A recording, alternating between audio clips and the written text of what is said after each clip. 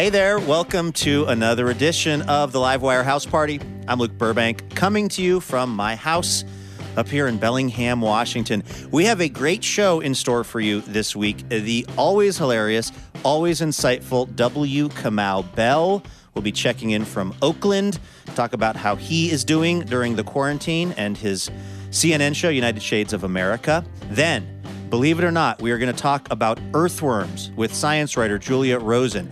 Jumping earthworms, in fact, which are taking over parts of America and might even be endangering the maple syrup supply in America. This is no joke, people. This is serious. Then we're going to hear some seriously good music from Samantha Crane. So don't go anywhere. The Livewire House Party gets started right after this.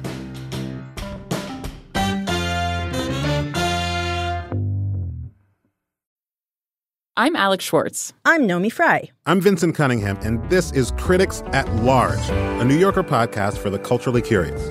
Each week, we're going to talk about a big idea that's showing up across the cultural landscape, and we'll trace it through all the mediums we love.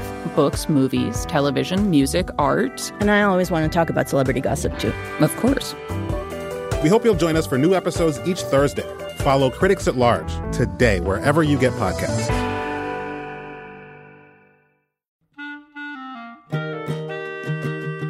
This episode of Livewire is brought to you by Progressive Insurance. What if comparing car insurance rates was as easy as putting on your favorite podcast? With Progressive, it is.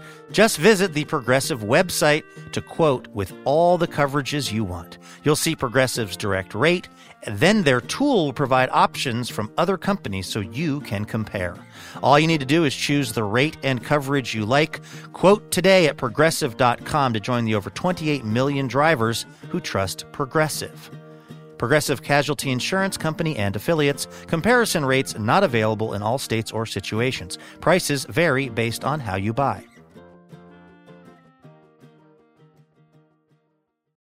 Hey, Elena. Luke Averl, Luke Averl, Luke. Hello, Luke. Do you like your new name? I want to see how long you can keep the song going. That's good. I love that song anyway. I'll absolutely take that. How are you doing this week? I'm great. How are you? I am good. It is very hot here in Bellingham, Washington, as it is all over the country. The dog is curled up. This is the only cool part of the house, this room I'm broadcasting from, because I have a fan set up, and the dog is sleeping underneath the table because this is the coolest place in the house for her to be. When I got tenure, some funny friends of mine gave me a slip and slide as my tenure gift.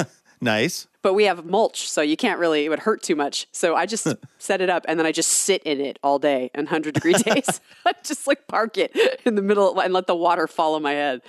I like it. Do you grade papers and stuff while you're in the slip and slide, or do some of your, college-related work? That would be upper level. I guess I think about intellectual concepts, paper-free. There you go. But that's it. You could be like the Dalton Trumbo of slip and slides. You have to be in the slip and slide while you're working on your next book or whatever. Right. Yeah. Hey, should we do the radio show? Sure, why not? All right, Molly, are we recording? Nothing can stop you now. I was wondering if you were going to sing. All right, Elena, take it away. From PRX, it's Livewire. Recorded from our actual houses. Welcome to the Livewire House Party. This week with comedian and TV host W. Kamau Bell, science reporter Julia Rosen, and music from Samantha Crane. I'm your announcer, Elena Passarello, and now, live and direct from a small room just off his kitchen, the host of Livewire, Luke Burbank. Oh, thank you so much, Elena Passarello. Thank you, everyone, for joining us. Thanks to Rudy, my dog, for the emotional support here, curled under the table. It's like the closest thing now we have to having an audience. Because Yes. we have to do the show at home. Pet is audience. if the pets decide to come watch us do the show. We have a very fun show in store for you all this week. As we often do, we ask the audience a question. The question we asked this week was, what's the most surprising internet rabbit hole you found yourself going down during the pandemic? I feel like with a lot of us being stuck at home, there's just much more, and also very much inside our heads. kind of a lot of anxiety. It's sort of like the perfect recipe for internet rabbit hole journeys. What's an internet rabbit hole that you found yourself going down during the pandemic, Elena? I am deep down a drag queen rabbit hole. Really? I have spent, like, you know how you get your report of how much screen time. I hate that thing. Oof. Yeah, it pops up on my phone, and I try to X out of it as quickly as possible. I feel like I had an uptick last week of something like 40%, and 100% of that 40% was drag queen content. Really? Yeah, because they all have my favorites are Trixie Mattel and Katya, who have this kind of like 2-person show on YouTube, and they've been doing it for 3 years. There's like thousands of episodes where they just talk about anything in drag, and they are so smart and so weird. And I mean, I am obsessed. I am obsessed with them. And this is how rabbit holes work now. There's all these algorithms. So once you start looking at something on YouTube, then the whole side of that page is just populated with other things like that. Yeah. And then you're fallen. And and you just look and you're like, oh, well, there's the rest of my day. I recently went down the internet rabbit hole known as the writer Joyce Carol Oates tweeting a picture of her foot, which had come in contact with some kind of maybe poison ivy or something. Yes. She has a lot of blistering going on. And, you know, this is my response to stuff like that, Elena. When I saw it, I screen capped it because I thought, this is getting taken down. And I need this for posterity. And she did. She took it down. And Whoa. She had tweeted out basically going, hey, make sure you wear the proper footwear when you're out hiking because otherwise you could have this happen. Oh, and follow-up question, does anyone know what this is? But she didn't give the internet proper warning about how graphic the foot was going to be. You know, my Twitter is writer Twitter. So anytime writers can talk about writers in a way that doesn't involve writing, they just jump on it. And it was like the foot that shook the world yesterday. Basically like Susan Orlean drinking a little too much and Joyce Carol Oates' foot. Or it's been a hot summer for writer Twitter. Hey, what are the Livewire listeners saying are some rabbit holes they've been going down during the pandemic? Here's one from Matt. You can go down an internet rabbit hole looking at corgis mixed with other breeds. Oh, I can already see it because I would imagine you get a lot of like the other breed just being on legs that are much shorter than we typically associate with a golden retriever or something. Yeah, or you get a corgi-looking dog with long, stilted legs, which is also just super strange. Right, uncanny. A corgi on stilts. Yeah. What's another one? Here's one from Cynthia. I spend hours reading random reviews on Amazon products. Oh my gosh, that is a good way to lose an entire day. Yeah. The things that people will take time out of their day to write about, like, I really expected more out of this ice cube tray. And then just a disquisition on the shortcomings of this particular ice cube tray that retails for $1.99 or something.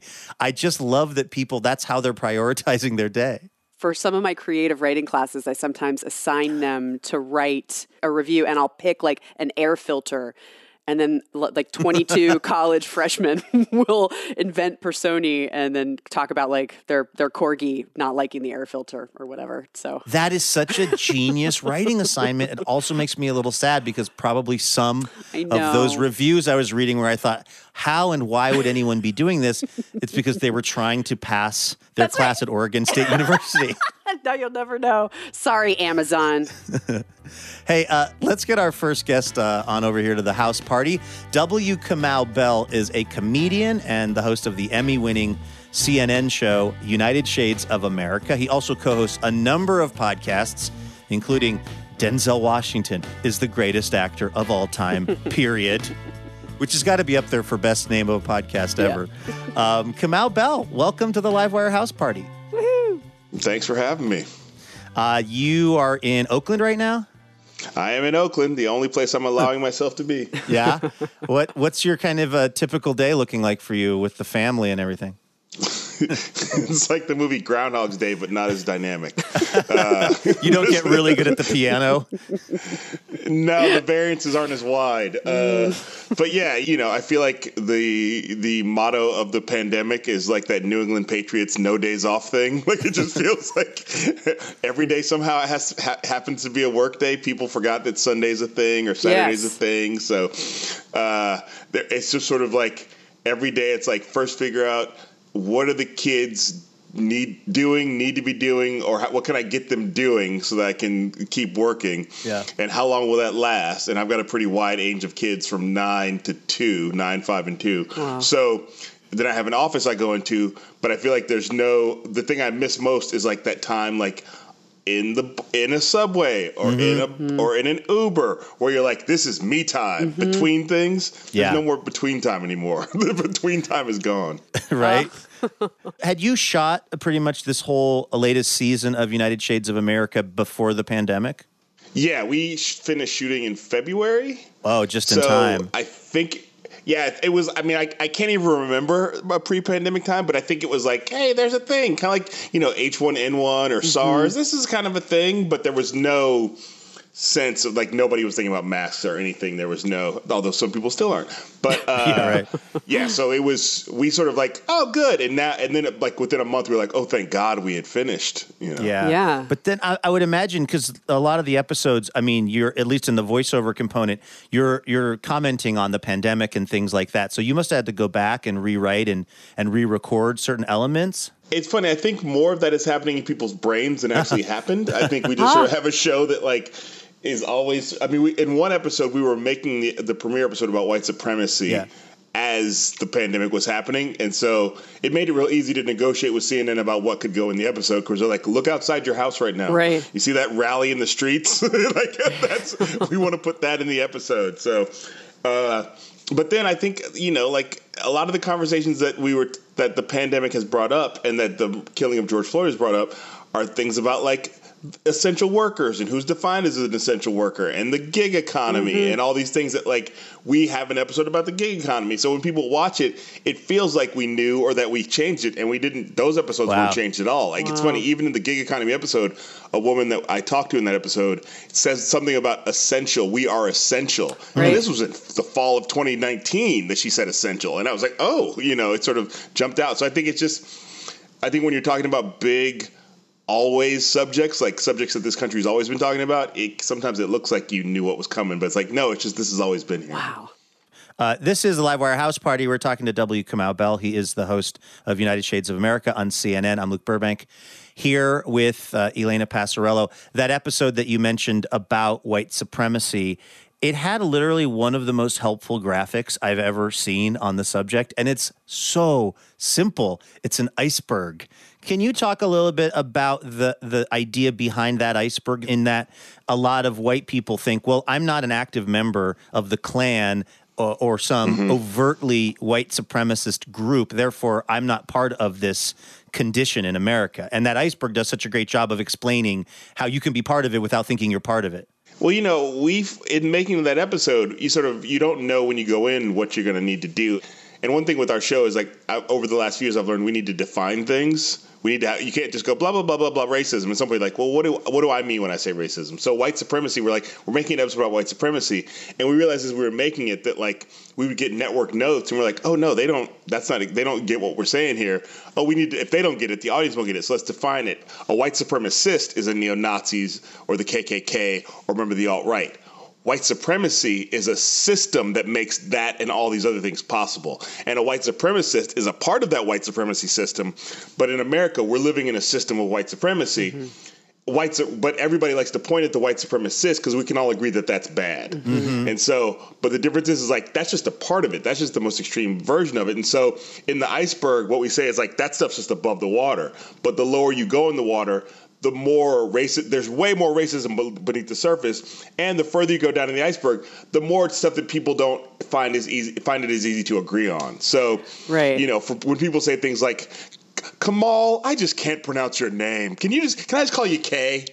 Well, that's participating in white supremacy because you're saying my white American tongue won't get around your name, so I need to give you a nickname, which happens, or when people just go, Kamau, can you tell me about Kwanzaa? First of all, ask me if I know anything about Kwanzaa. So I think there's all these ways in which, and those are the lightest touches of white supremacy, but we're saying in the iceberg, they're all part of this same system. Mm-hmm. I had an experience with you, Kamau, in Portland after a show. You and I were having a drink, and my guess would be that this was a blip on the radar for you, but it really, really made an impression on me. We were sitting at a bar having a drink, and somebody walked up and placed down a button in front of you that basically said that they had volunteered for the Barack Obama campaign. And they were offering it to you as evidence of how much they care, I guess, or how much of an ally they thought themselves to be. And for me, watching you navigate that, I mean, I would imagine that's just being a black man in America. Mm-hmm. But that was like, it makes my skin crawl to this day thinking about that moment. Yeah, I don't remember that. Oh, wow. I can't forget it, and you don't even remember it. That's funny. I'm like, do I remember that? Like, I don't remember that. And I think that it's really, it's not only the experience being a black man in America, it's the experience being a black man in America who has made it his sort of like job to talk about racism in front of white people. Mm-hmm. So really the pandemic and the George Floyd killing has really sort of made it clear to me, like, a lot of black people have to deal with this. I'm somebody who actually gets paid to deal with it, so I have to accept that this is part of the gig. Mm-hmm. This is part of the gig I have is awkward conversations in airports when the airports used to be a thing I did, or sort of awkward exchanges on Instagram. Like if the person's really genuine and confused, or really genuine, even if I'm like that's not actually what you think it is, I will engage with you because I'm actually on my W-2 form. It says, or whatever my tax form is, it says talking to white people about racism in uncomfortable ways. So, I sort of want to go, I'm the guy you talk to about that, so you don't do it to that one guy at work who you say is your friend, but that guy actually hates you and you pronounce his name incorrectly. Right. We're talking to W. Kamau Bell. He's the host of United Shades of America on CNN. This is the Livewire House Party. We have to take a very quick break, but don't go anywhere because we will be right back. Hey, Elena. Hey, Luke, I didn't see you there. It's that time of year again. My seasonal allergies are back. Oh, congratulations. But also, it's our spring member drive, which is happening right now through May 17th. Oh, I like that much more than seasonal allergies. Yeah, if you are not yet a member of Livewire's League of Extraordinary Listeners, well, now is the time to do it. Why? Well, because this League of Extraordinary Listeners is what keeps the lights on over at Livewire Inc., which is definitely not the association that we are part of. I'm probably a 501c3. They don't let me near any of the paperwork or bookkeeping, and it's really better that way. Yes. Point is, we are only able to keep doing this show because of support from our members, and we would love it if you could join us in that right now. Plus, there are all kinds of sweet perks, including special discounted tickets to live recordings, on-air shout-outs, exclusive content. And Elena, one more thing that, of course, we would not be a self-respecting public radio show if we didn't offer this. If we didn't offer the most iconic public radio swag of all time, a tote bag. True iconic status. Yeah, but it's not just any tote bag. This is like a really good tote bag. It's got a second zipper, an internal zipper. Yes, whatever you want to put in the tote bag, that's your business, okay? What we're here to talk about is you keeping Livewire going. So head on over to livewireradio.org to see the various member levels. It does not matter how much you are giving every month to Livewire. It just matters that you do it because it goes a long way for us. So thank you. Vacations, weddings, birthdays, and reunions. Oh my, there's so much going on. Get the most out of your spring plans by stocking up on pre-alcohol now. ZBiotics Pre-Alcohol Probiotic Drink is the world's first genetically engineered probiotic. It was invented by PhD scientists to tackle rough mornings after drinking. Here's how it works. When you drink, alcohol gets converted into a toxic byproduct in the gut. It's this byproduct, not dehydration, that's to blame for your rough next day. ZBiotics produces an enzyme to break this byproduct down. Just remember to make ZBiotics your first drink of the night, drink responsibly, and you'll feel your best tomorrow. Go to zbiotics.com/livewire to get 15% off your first order when you use Livewire at checkout. ZBiotics is backed with 100% money-back guarantee, so if you're unsatisfied for any reason, they'll refund your money, no questions asked. Remember to head to zbiotics.com/livewire and use the code LIVEWIRE at checkout for 15% off. Thank you to ZBiotics for sponsoring this episode and our good times. Welcome back to the Livewire House Party from PRX. I'm Luke Burbank here with Elena Passarello. We are talking to W. Kamau Bell. His CNN show, United Shades of America, is out and available right now on all kinds of platforms, including CNN. One of the episodes that I was really fascinated by in this latest season, Kamau, is the one you did on farming in America. Yeah. Did something about farming intrigue you? Was this like a producer pitched this? How did you get on that topic? I mean, since the show started, it's easy. So you sort of want to go, where are the places that I would not normally put myself or I would not expect to go? And farming has been one of those things since the beginning. But then luckily working at CNN, they don't just want a funny commercial where I'm like, I'm farming and I don't know what to do. They actually what's the angle? Although you did seem mildly confused at the castration portion. I wasn't confused by the castration. I was like horrified. And for people who were offended by it, you could have been way more offended. We filmed the whole thing and it was way worse than I ever, anyway. Yeah. So, and one thing with this season that I don't think has gotten enough attention is that this is the first season where the show is produced by 0.0, which is the same production company that did Parts Unknown with Anthony Bourdain. Oh, wow. So, so if you're like, wow, this season feels whatever, and you like that, that's them. This season feels more, that's them. So I think that this farming idea that has just been in the ether, like Mo Fallon, who's like one of the main producers on the show, and who I worked with on the Anthony Bourdain Kenya episode, was like, oh, I got this. And he sort of pitched it as this like deep dive into like the economics of farming, which is something we hadn't thought about before, which really makes it. And the fact that we were able to, and this is again a testament to ZPZ, in the farming episode, not only talk about black farmers, but then actually take a trip to Black Wall Street in Tulsa and really connect all those things, to me is like, that's a ZPZ thing that I was happy to do, but I wouldn't have been that ambitious. Are you learning things while you're shooting this? And I ask because, like, I also do TV stories for one of my jobs. And sometimes when you're in the moment of hosting, your brain is just working so hard to think, like, what's the ending to this? Is the sound person booming the interview subject closely enough? There's all the TV-ness in your brain that it's hard to sometimes absorb the information as it's happening. Are you just, as a person, getting to learn while you're out doing it?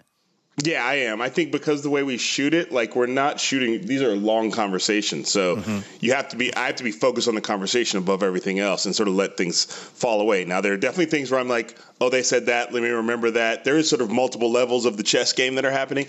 And I am generally like, oh, that's funny. I should save that for the end when it'll be like a callback. Like, you know what I mean? Like there's definitely like that side of it. But like in the farming episode when Scott Blubaugh, we didn't talk about talking about cereal, but I was like, when I buy cereal and it's $5, I'm mad at you. And he's like, yeah, I get a nickel. I didn't know he was going to say that. And I'm like, what? Wow. Like, so you're seeing me go, I had no idea you were going to say that. Wow. And then he goes, and it cost me 7 cents. So that's me learning in real time about how farming works in a way that like I did a lot of preparing for that.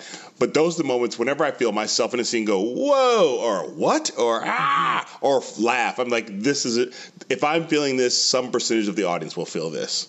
You're on the 5th season. What new interview skills or ideas do you have having done this for 5 entire seasons?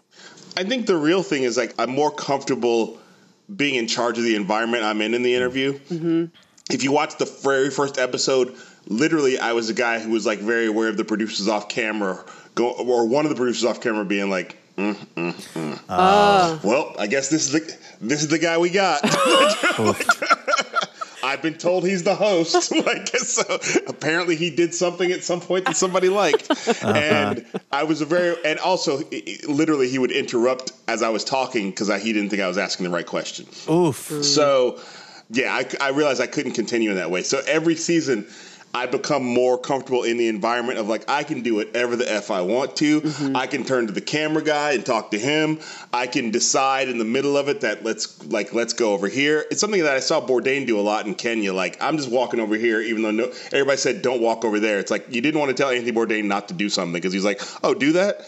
So I just felt like for me, it's like there's a moment in the white supremacy episode where the conversation sort of naturally turned to Tucker Carlson. And I just was like, I'm going to turn to the camera and look like I'm yelling at, yelling at Tucker Carlson or making fun of him. And then the guys laughed in the scene, and Farouk and Jaziri. And it just became a thing where I was like, oh, that's hilarious. We'll use that somewhere. So, but like in the first season, I would not have felt comfortable turning to the camera and like sort of like, this is what I'm doing now. And I would have felt comfortable interrupting the scene. So I think the more I feel like this is my house, like, you know, you've invited me into your house, but now that the cameras are up, I will, you know, it's all about respect and making people feel comfortable with you doing that. I wouldn't be that way in every scene, but that's what the big thing is, like more comfortable making the show what I want it to be.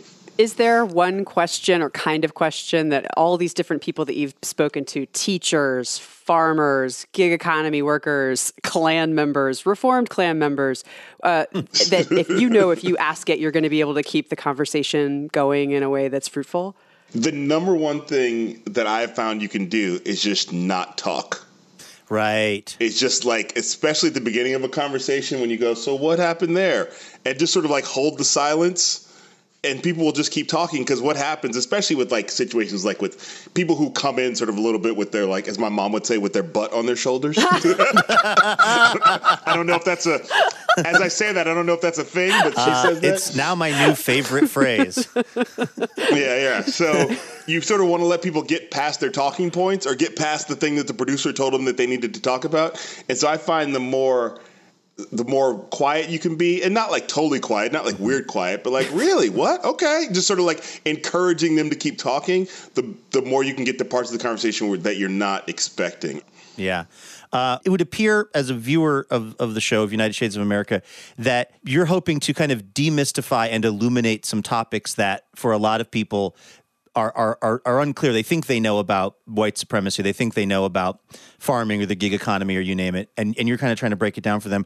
Is that the sort of goal of the show for you, is educating people? Like, what are you hoping to achieve with this show? World peace. Yeah, sure. I think it's really like, I mean, it's funny. I used to make fun of people like this, but like, I feel like when Bono writes a song, he expects that to be the song that ends every problem in the world. And I feel like I get that now. When I'm working on the white supremacy episode, I'm actually trying to end the system of white supremacy. Yeah. Now, when the episode comes out, I don't expect it to. But having said all that, like, it's really important, like that white supremacy iceberg piece, that there are things in there that people can take out and immediately have smarter conversations about a thing. Yeah. So that it's not a thing where we're talking at such a high level that it's hard to synthesize into conversation. It is very easy for people to go now, after last night's episode about white supremacy, like, Black people, American descendants of slaves, are owed $19 trillion conservatively. Yeah. That's to have that number. Now, we can argue about it, but we gave them the math that makes that number make sense, or makes that number that says this is why that's the number. So it's really important to me. And even as we go forward this season, I've learned we need more of that, because that's what people really want right now, is like, they want to be able to go, okay, got that. I can now tell that to my grandpa. Yeah. Well, it's a great show, Kamau. Congratulations. And hopefully you'll get back to being able to make them in the real world sooner rather than later. Well, like it or not, we're going to start making them again. I don't know what it's going to look like, but we're literally in pre-production right now. Wow. And so it's, you're going to see some masks. Kamau Bell is the host of United Shades of America on CNN. Kamau, thanks for coming on the show, man. Thanks for having me. W. Kamau Bell, right here on the Livewire House Party. His CNN show is United Shades of America.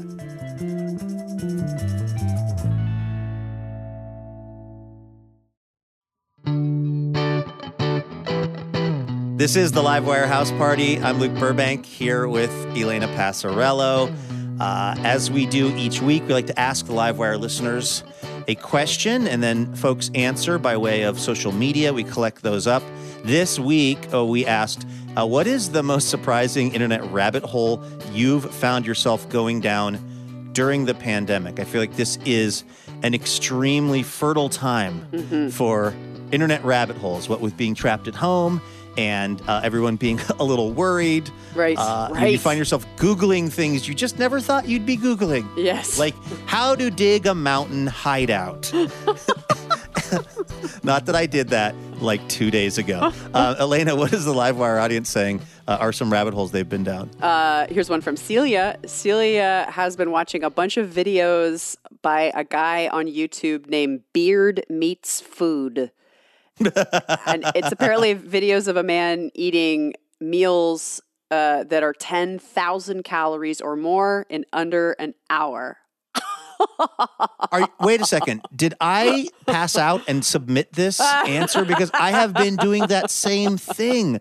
I was arguing with a friend the other day that I said I could probably very easily eat 10,000 calories in a day.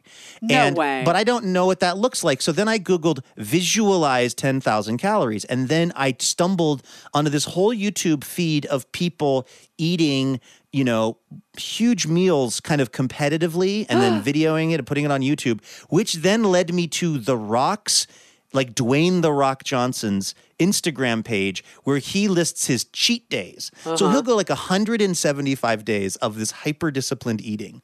And then when he has a cheat day, he will eat 4 large pizzas, 4 stacks of pancakes, a bunch of tequila, and then he documents all of it. Like The Rock cheat day Instagram it's a whole mood, and it's a mood that I have weirdly been in this week.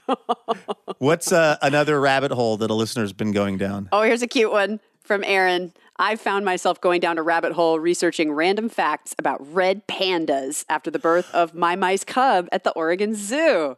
Have you seen a red panda before? Yes, I have to say I feel like the name is misleading, and with peace and love to red panda enthusiasts the world over, I heard like a red panda, I believe, maybe escaped from a zoo somewhere a couple years ago. Yeah, in Brooklyn, I think. I was ready to see, you know, a panda with red hair, but it was something that was a little more, struck me as a little more fox-like, a little bit like just not as panda-y as I was expecting. Well, you know, and pandas are of the raccoon family anyway, so they're all just raccoons. I didn't know that. Yeah, so when you call a raccoon a trash panda, you're not that far off. Have you ever seen that meme of the 2 red pandas with their arms outstretched like they haven't seen each other in a long time and they're about to hug? Yes.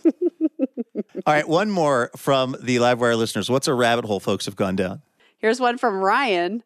Ryan says, This is so weird and a little dark, but I found myself researching incorruptible bodies after listening to Livewire's episode 404 with Timothy Egan.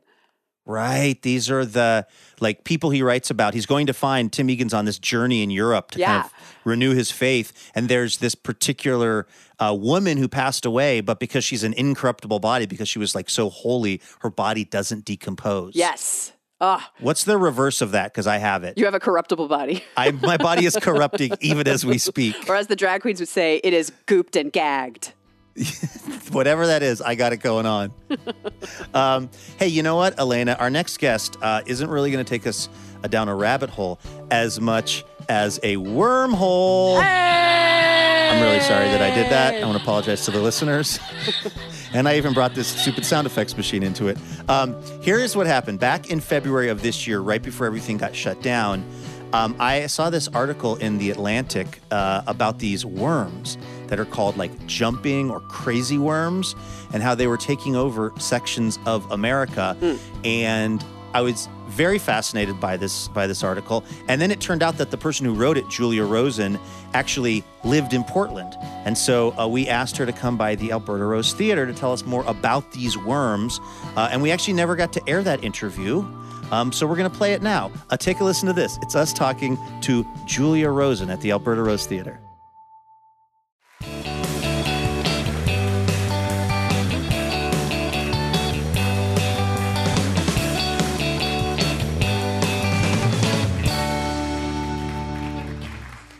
Julia, welcome to the show. Thanks so much for having me. Now, let's just start with the important stuff. You put out this amazing article in The Atlantic about earthworms on the same day that you gave birth. And this was not that many days ago. And here you are. Thank you so much, and congratulations. Thank you. Thanks. I read this article a week or two ago, and it just absolutely blew my mind. An article you wrote about earthworms, and particularly about a strain of worms that seems to be showing up in parts of the U.S. where they should not be, What is going on with these crazy, and that's the title, that's their actual name, right? Yeah, they have a few. So crazy worms, jumping worms, snake worms. The reason is that they sort of like act like rattlesnakes, like they snap their bodies. They're not just like the cute little inchworm that goes along. So what's going on with them is that all of northern North America had no native earthworms, which was shocking to me. I'm from Michigan, and you just like see earthworms all the time. And none of them were supposed to be there. So because there was an ice sheet? Yeah, because up until about 10,000 years ago, there was a massive ice sheet covering all of North America. And so worms can't live under ice. And so it eradicated any native species that would have been there. And so all the ones that are there now, we brought there, more or less. And the idea was that the ecosystem developed with no worms. Right. And now that these crazy jumping worms are there, it's bad. It's bad, yeah, exactly. And I should say, before the crazy worms came, there were European worms, which are also invasive and also bad. It's just that the crazy jumping worms are worse, probably. So the reason that they're bad is that these forests evolved without any worms. And so they, the leaves would fall and the moss and the lichen, and it would develop this really thick layer of duff. And all the native plants and all the animals evolved to have this really thick layer of duff to live in. And then the worms come in. And as you probably know from your compost bin, worms are really good at eating organic matter. And so within, I've been told 2 to 3 years of showing up, you'd go from having 6 inches or a huge layer of duff to just nothing. So they just eat it all. And so it totally changes the whole ecology of the forest. How did you find out about this situation? So I'm a science journalist, and I get inundated with press releases for new studies, and the vast majority of them I just don't have time to look into, but I was going through my emails, and I just saw one about invasive earthworms are changing. I was just stop there. Invasive earthworms. I didn't know that was a thing at all. I mean, you don't think of them as getting very far. Yeah, doesn't it say in your article that an average earthworm only moves 30 feet a year? Yes. Or something like that? Yeah, there's some professional debate about how far an earthworm could get. We should have some races. But in general, an earthworm infestation, they don't move very far. They're just kind of in the soil doing their thing. And so... But when a crazy worm is in the soil doing its crazy thing, then that small area can actually be completely decimated by this particular type of earthworm. Yeah, so one of the things that's really disturbing to people about the crazy jumping worms is that they just live in the very upper layer of soil, whereas the European earthworms, which would be the night crawler that you might have fished with or something, they kind of go up and down through the soil and they mix it. But the jumping worms just live in this very top layer, and they just churn it and churn it and churn it. And it literally looks like coffee grounds. You pick it up and it's just this loose, or some people call it ground beef, but that's the texture of it. So there's nothing for plants to even root in. It's just this really loose, highly disturbed soil. And so that's what they do in that little area where they're located. We're talking to science journalist Julia Rosen about this article in The Atlantic that she wrote about invasive earthworms. I think part of why I was so shocked by this was because, like most people, you just think worms are good for everything. The plants, worms have this weird, they occupy this weird place in our minds because they are not charismatic animals, if you really think about it. No. They start off with a lot of PR deficits. Yeah, right. And yet we love them.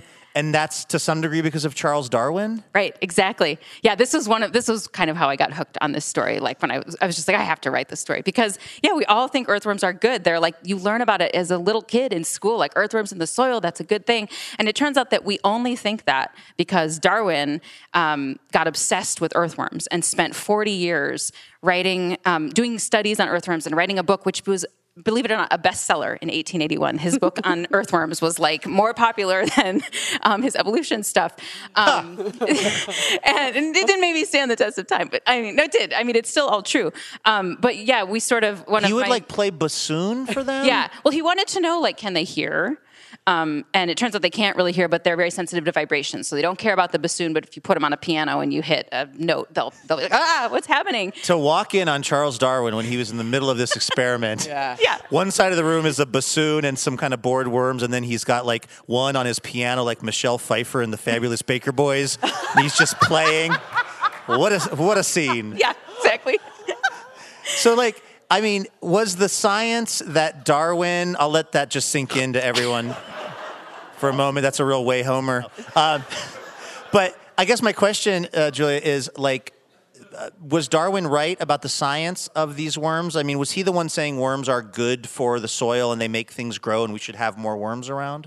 Yeah, well, so they're native there, right? So like they evolved in those ecosystems, and they do play a really important role in breaking down organic matter and helping plants grow. And, people have been coexisting with earthworms and, having agriculture for a long, long time. So it's a totally different setting.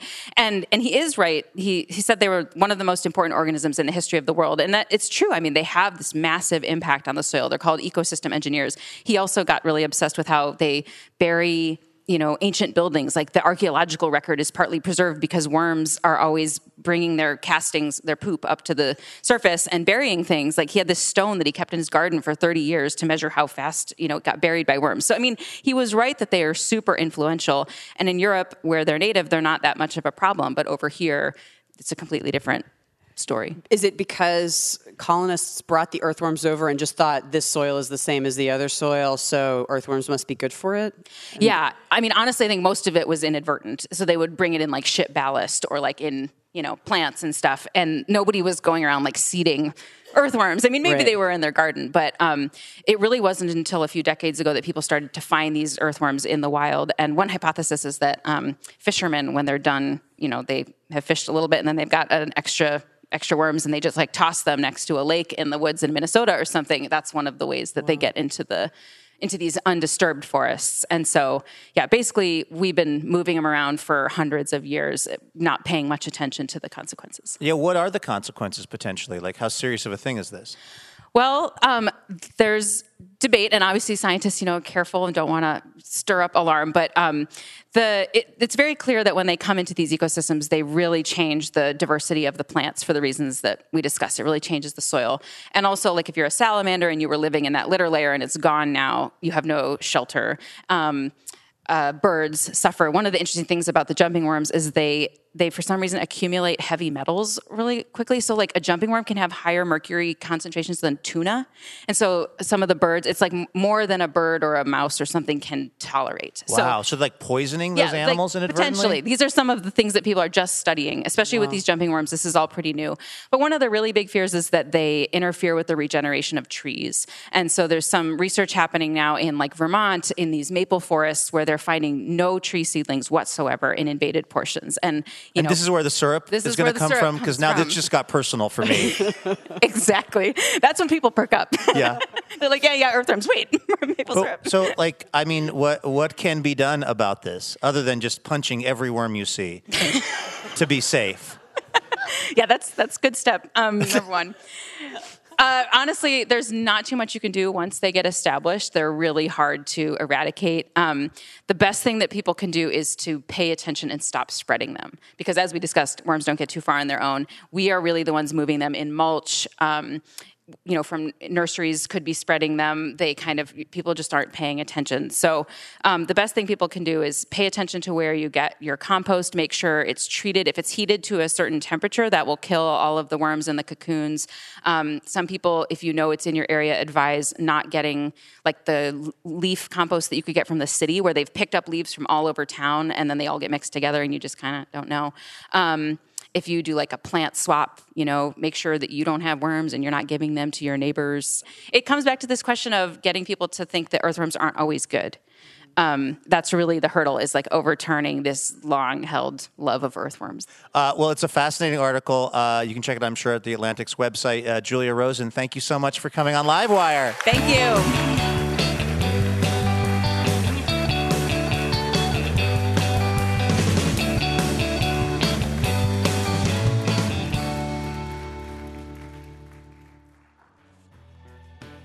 That was science reporter Julia Rosen, recorded at the Alberta Rose Theater. This is the Livewire House Party. I'm Luke Burbank. That's Elena Passarello. We got to take a very quick break, but do not go anywhere because when we come back, we're going to hear a song from Samantha Crane. Stay with us. It's Livewire from PRX.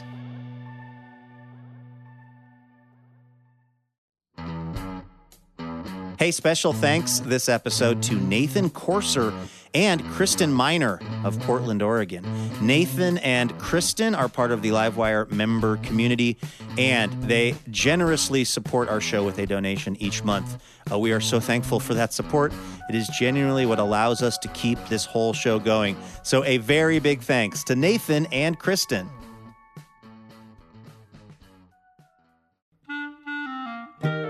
Livewire is thrilled to be partnering with Portland's own Portal Tea this season.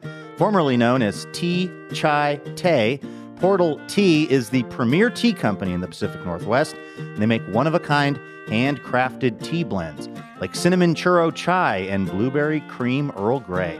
Use the code LIVEWIRE, all lowercase, for 20% off at portaltea.co.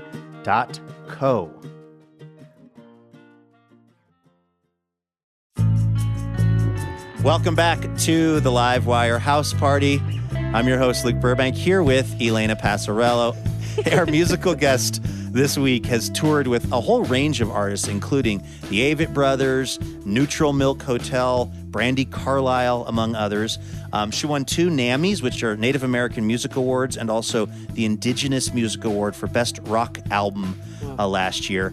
And she was flying to Portland to be on Livewire when the pandemic shut everything down. Yep. So we are very excited that we're able to now finally get her on the show, even by way of Zoom and all this virtualness.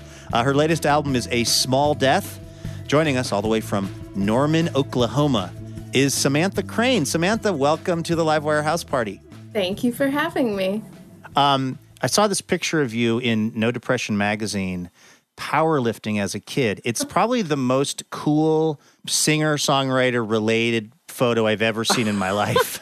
How old are you in this picture, and what was the story?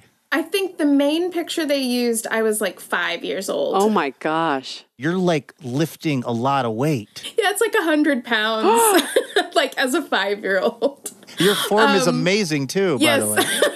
I think I have like a side ponytail. Like, it's really cute. That's a family thing, right? Your dad and uncles and everybody in your family, they were really elite powerlifters? Yeah, I grew up in a family of like legendary competitive powerlifters. And powerlifting is a weird sport because it's like the scrappy, like kid brother of weightlifting, which is like what you see in the Olympics. Mm-hmm. I just happened to be like really good at it. Not that I necessarily loved it by any means. It was more something that I was sort of ushered into because it was a family thing.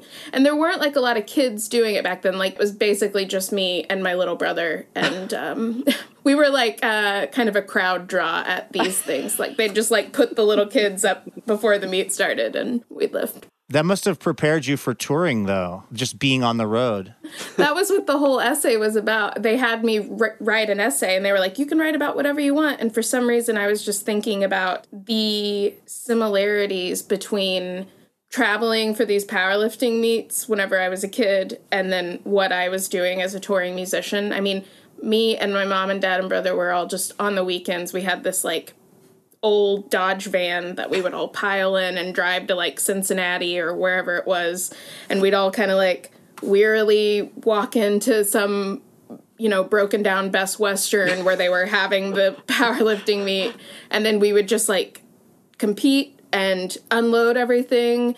And my mom would sell knee wraps and books and vitamins and stuff, like a merch table, like a legitimate merch table.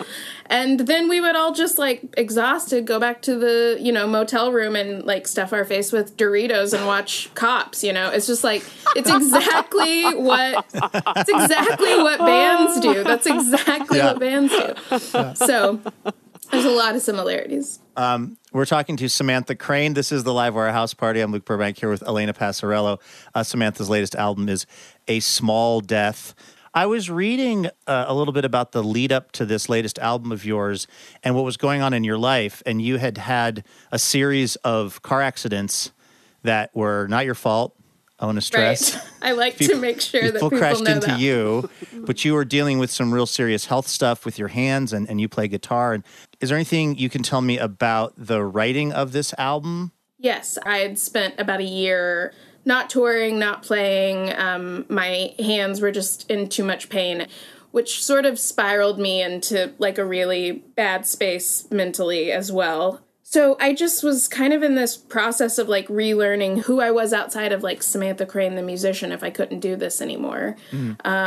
We kind of have these small deaths like in our life. There's like a power surge and all the electricity goes off and you're kind of like caught mid sentence. Like, I wasn't really ready to leave this situation I was here in, and there's no control over that. And you just sort of have to get on with it. Then I slowly kind of just through different therapies got use of my hands back and just immediately started writing. Like, I kind of keep audio diaries all the time anyways. That was something that one of my therapists was having me do. She was just like, just go on long walks and just talk into an audio recorder so you can just work through whatever's going on. And what it turned into was digging through that and finding a record full of songs in there. Wow. Well, speaking of which, what song are we going to hear? I'm going to play a song called High Horse.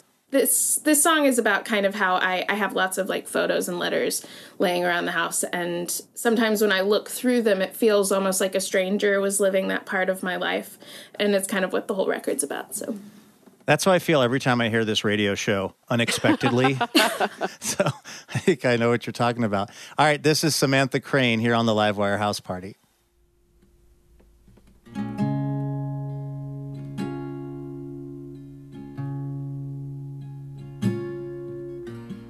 Late in the evening I got lost in a drawer of names. Names on letters and photo booth strips, stops from movies and baseball games.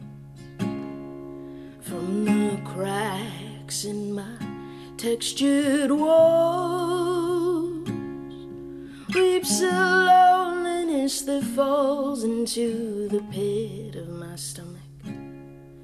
Endless black like a new wave ball. But at this point I've mapped it out, and I know the shape of a great heartache, and I know the weight of a big mistake. I know the sound of a warm crescendo falling away.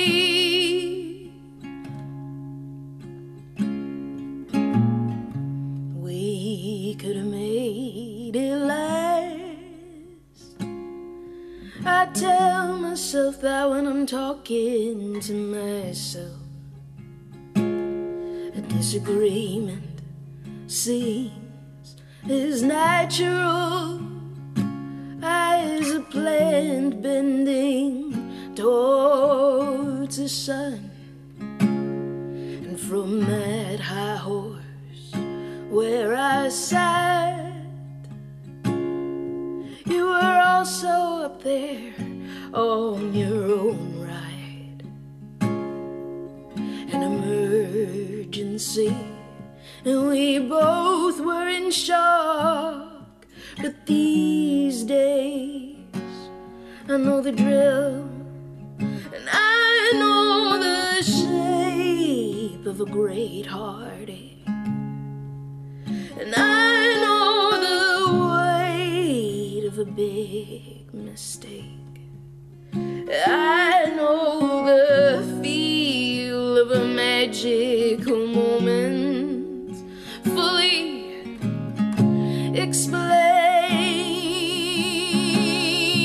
Instead we just act normal. Do we smile even now? So many years pass, but I know, man, I know too much now. So many years pass, but I know, man, I know too much now.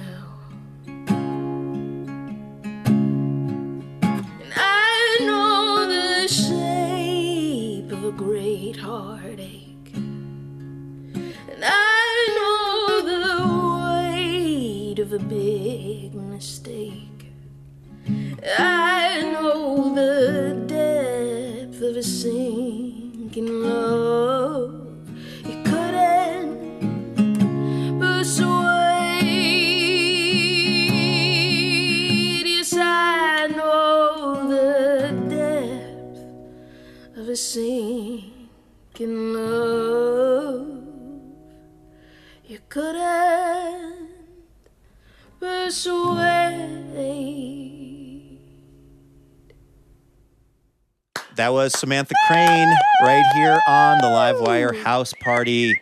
Her latest album is A Small Death. It has been on a repeated play here at my house, and highly recommend it as the soundtrack to sweltering your way through late summer, wherever you might be. All right, that's going to do it for the show. I guess we have to leave these air-cooled rooms, Elena, and go back to the rest of our house. Back on the slip and slide. That's right. I'll see you on the slip and slide. All right. That's going to do it for our show this week. A huge thanks, as always, to our guests, W. Kamau Bell, Julia Rosen, and Samantha Crane. Livewire is brought to you in part by Foley, Alaska Airlines, and the Jupiter Hotel. Laura Haddon is our executive producer. Heather D. Michelle is our executive director. Tim Harkins is our production director. Our producer and editor is Melanie Savchenko. Amy McCormick is our development director, and Ariana Donaville is our marketing associate. Caitlin Kunkel is our writer.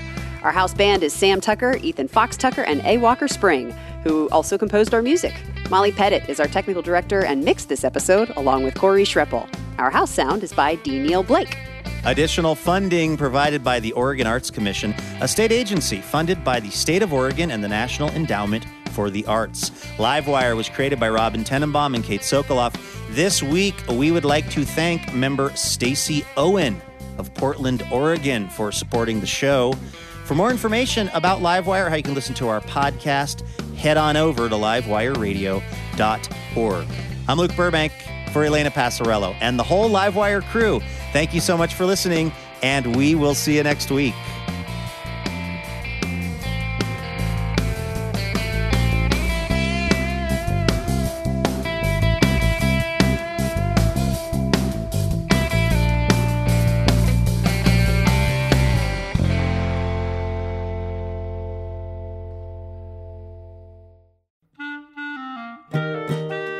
Wouldn't it be amazing to have a piping hot episode of Livewire delivered right to your heart and ears each week? Well, guess what? That can happen when you subscribe to the Livewire podcast feed, and you'll get the joy of surprising conversation every week. So go ahead and do it. It's super easy. You click on the button at the top of your podcast app, and bam, you are Livewire subscribed. And if you're still, feeling the love, if you're enjoying the show, hey, maybe you could hook us up and leave us a quick review. That'll help more people find out about Livewire. And thank you.